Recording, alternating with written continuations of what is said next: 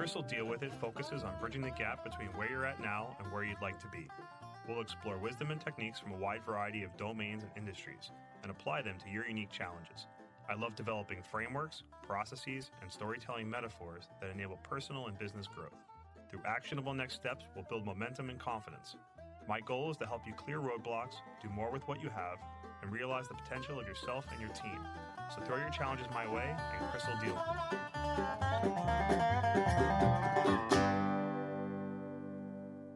First, an AI statement that all elements of this episode are products of the author, Chris Kreuter, and made without the use of any AI tools. Welcome to episode 52 of Crystal Deal With It. Grandma's wishing, nobody's phishing. So today's question: my mother-in-law recently reacted to a shady text message that was a clear phishing attempt. We canceled her credit card in time, but I worry that this won't be the last time because she's not great with tech. Do you have any advice on how I can help her better recognize and understand these threats while also limiting her exposure to them? So I'm going to start today's episode with a definition of phishing, and that's Phishing. This is a form of social engineering where a cyber threat actor poses as a trustworthy colleague, friend, or organization. Their goal is to lure out sensitive information or network access. Lures can include emails, text messages, or even phone calls. If successful, they can gain access to more than just the target's information. It could be access to a larger network, organizations that they're a part of, and future third-party targets. Victims can experience data or service loss, identity fraud, malware infection, ransomware, monetary loss, impacted reputation, and more. So some quick statistics here. Phishing is the most common form of cybercrime. Many estimates say between 80 to 90% of cybercrime is through a phishing attack. The FTC, the Federal Trade Commission in the US, reported that consumers lost nearly $8.8 billion to scams in 2022 alone. And that's an increase of over 30% over 2021 numbers. And of that 8.8, 1.2 billion of it was through social media. And this isn't even a complete picture because only 23 of the 50 US states report into the FTC's Consumer Sentinel network. And this is all despite the active cybersecurity measures that are employed by the massive corporations who are responsible for delivering much of our digital existence. For example, Google blocks about 100 million phishing emails every day. We regularly hear about data breaches in the news, and these are common ways of exposing contact information, emails, phone numbers, addresses that enable phishing attacks. These leaked or hacked emails provide cyber attackers with powerful templates, and they use these to build realistic spoofs to trick additional targets. And I've seen this firsthand with devastating effectiveness. Some of these attacks are very sophisticated.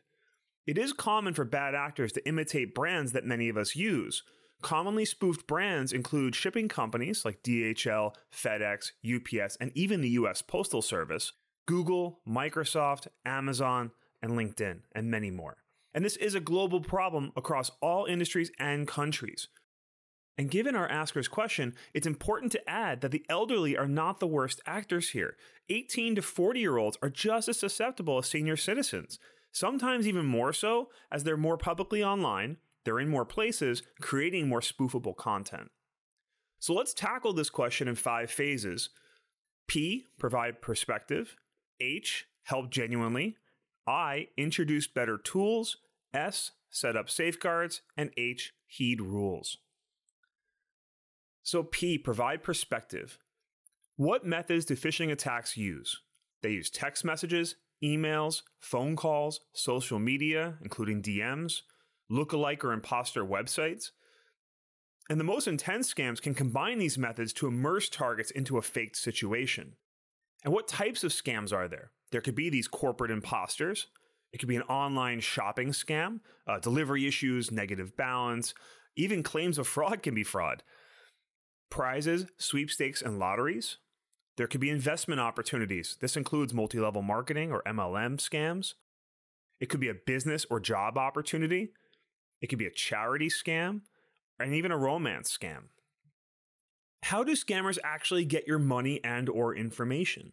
It could be through a bank or wire transfer. This can include making changes in account information to affect transactions to occur later.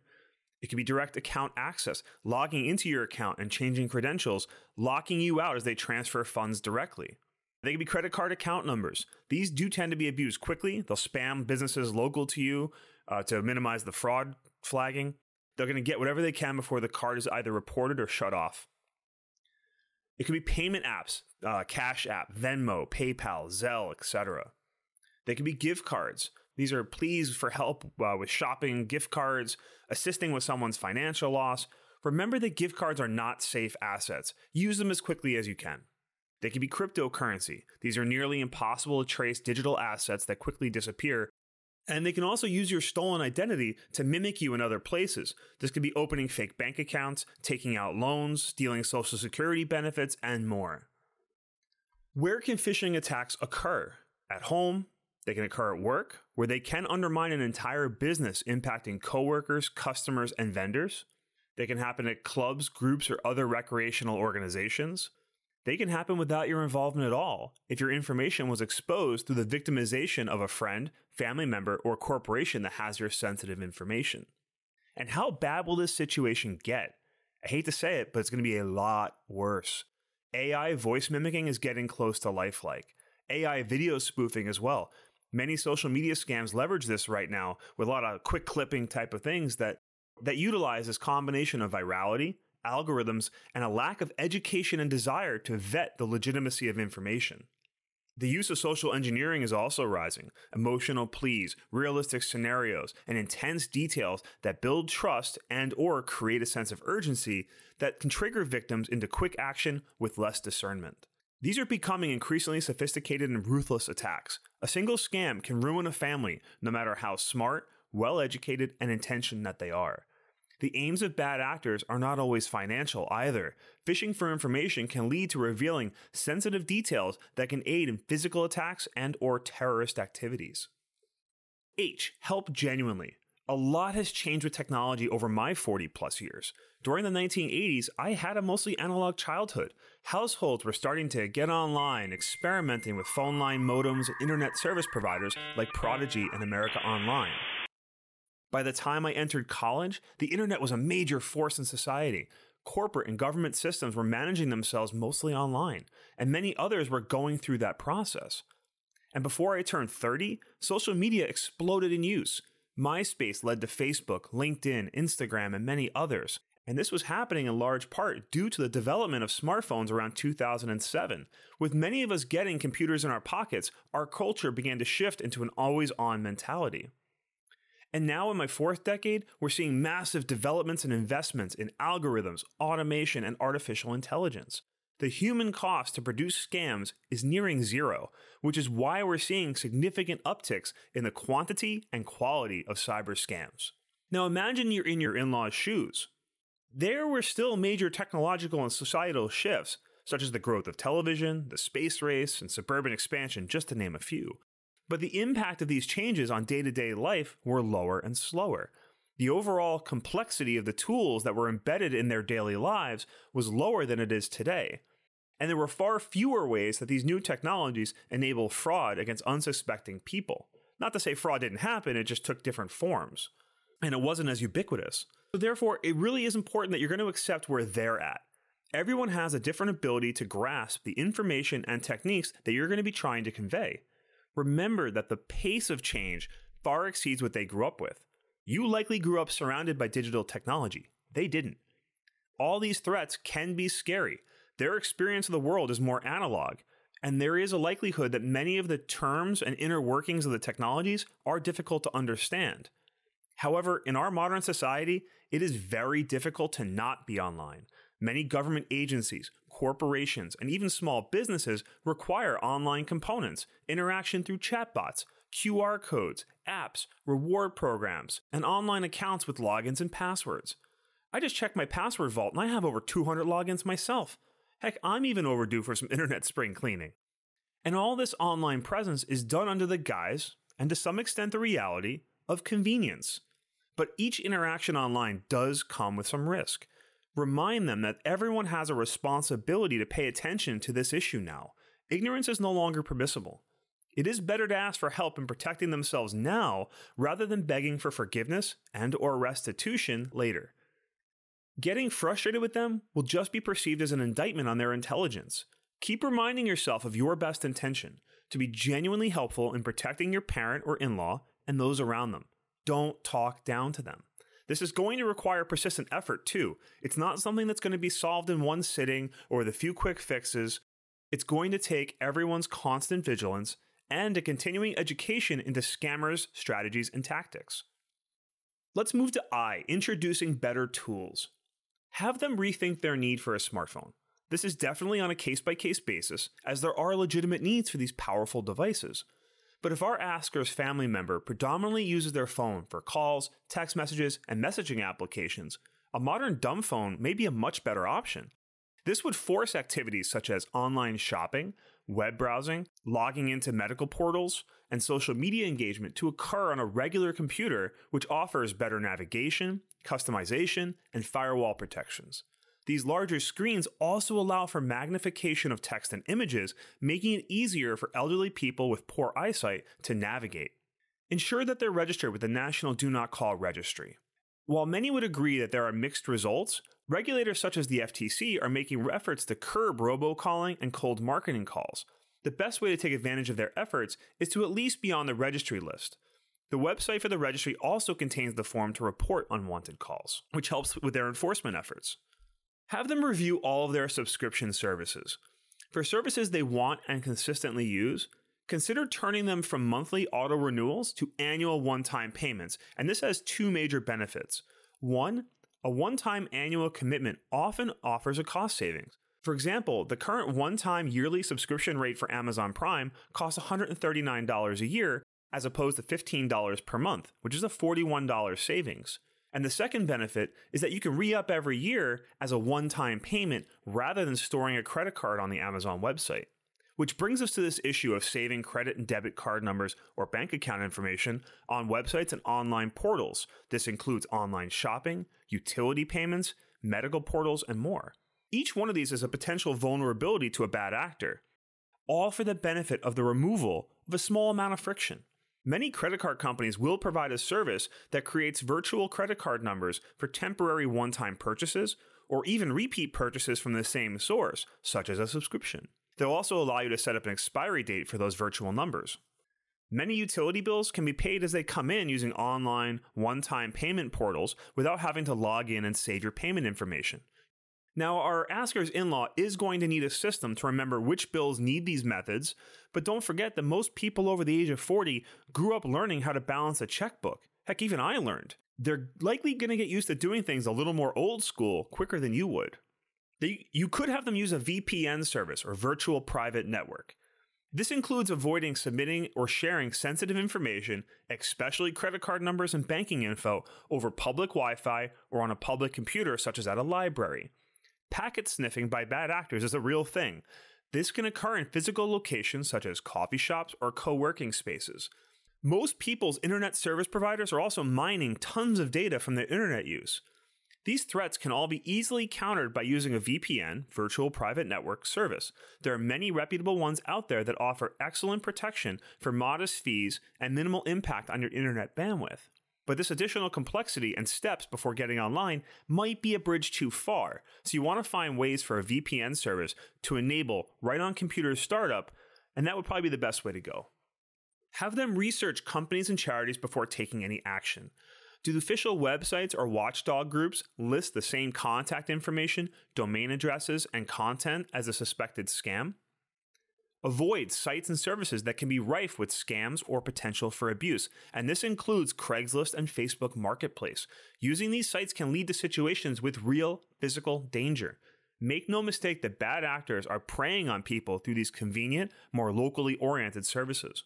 You may also want to consider a password management system. Every site or system should have a unique password associated with it. If you have over 200 of them, they can be very difficult to remember. You need to avoid using the same password for everything. And also avoid easily guessed passwords, especially those tied to publicly available information, such as the names of family members, dates of birth, model of their car, breed of pet, street address, places of education or worship, etc. And the length of a password often matters more than the complexity. It's okay to use a series of longer, unrelated words that could make it easier to type and remember. And lastly, add a passcode to their mobile device. We'll touch a little bit more on that later. S. Setting up safeguards. Never share account information, credit card information, passwords, banking details, or sensitive personal information with anyone who contacts you over text, phone, or email. Confirm anyone claiming to be a representative is really who they say they are. When in doubt, hang up, locate the company's customer support hotline, and redial that number. If possible, set up two-factor authentication for them if it's possible. This is where a website will text or email you when logging in online with a password to confirm that that login is authentic. Some might offer setting up a PIN number in addition to a password. I definitely recommend choosing the text option over email as it's on a different device. You can also create a safe word for family members, but definitely don't share it. Alternatively, if you suspect someone is mimicking a family member, ask them an unusual question from your shared past. One that's obscure but easily answerable by that family member. I'll give you a real-life example here. If I were to get a strange call that I think might be my sister but might be someone mimicking her, I might ask them, "Hey, what made me give you the phone when we were kids?" If she doesn't answer quickly with something like, "Threaten you with a knife," I know it's a scam. There's no way a phisher would know this off the top of their head. Until now, I suppose. Another safeguard is to avoid shared accounts. This includes setting up a way for your parents to use your accounts, thinking that it might be easier for you to monitor and protect them.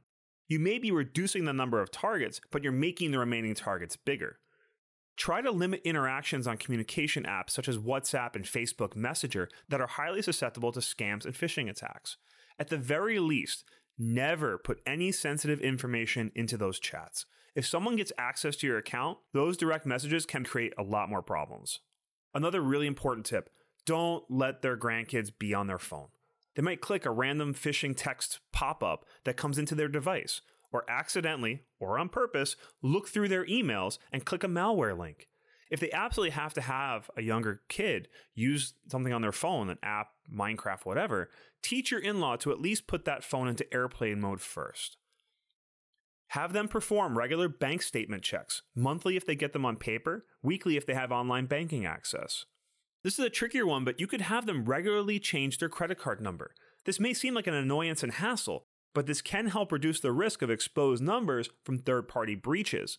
It also helps prevent continued monthly charges for accounts they're not using, forcing them to reconfirm their subscriptions with some potential money savings as an added bonus. Have them properly remove all personal data before donating, recycling, or trading in old, damaged, or non-functional devices, such as tablets, cell phones, and laptops. Have them secure and properly destroy physical documents that have sensitive information. Examples here are utility bills, credit card offers, bank and investment account statements.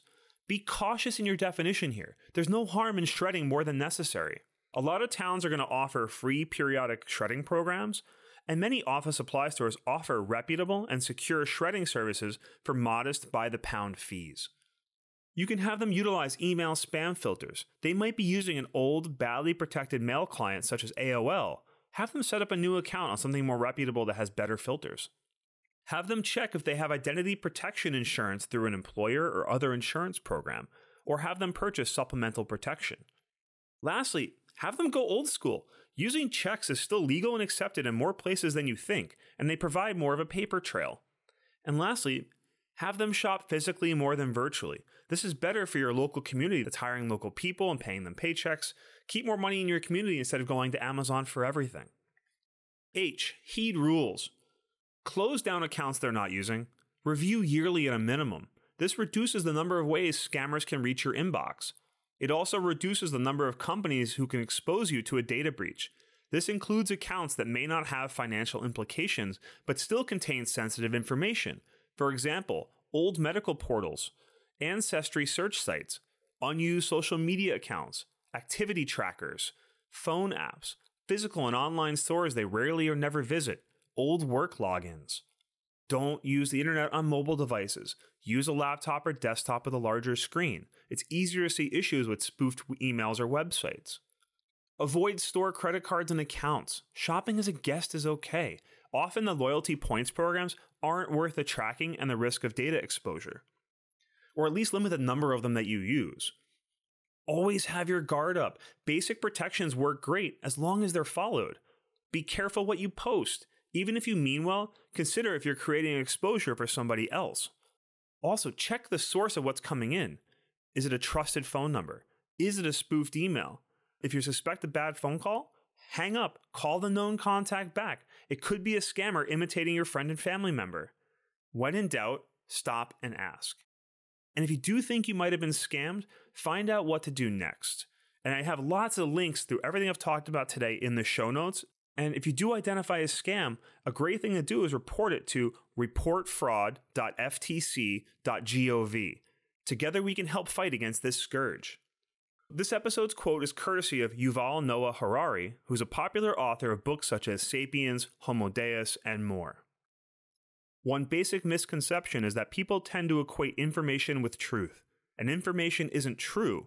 Lies are also information. Fictions and fantasies are also information. Most information in the world is not about the truth. And with that, have a great day. If you feel that Chris dealt with it, I'd appreciate your support of the show by sharing it with someone who might benefit. Ratings on your favorite podcast player are also helpful in growing the audience. Visit chriskreuter.com for free downloadable PDFs with notes and resources from today's episode, sign up for the CDWI mailing list, or to send in your problems or requests for future shows. That's CHRISKREUTER.com, or use the link in the show notes. Thanks for listening to Chris Will Deal With It.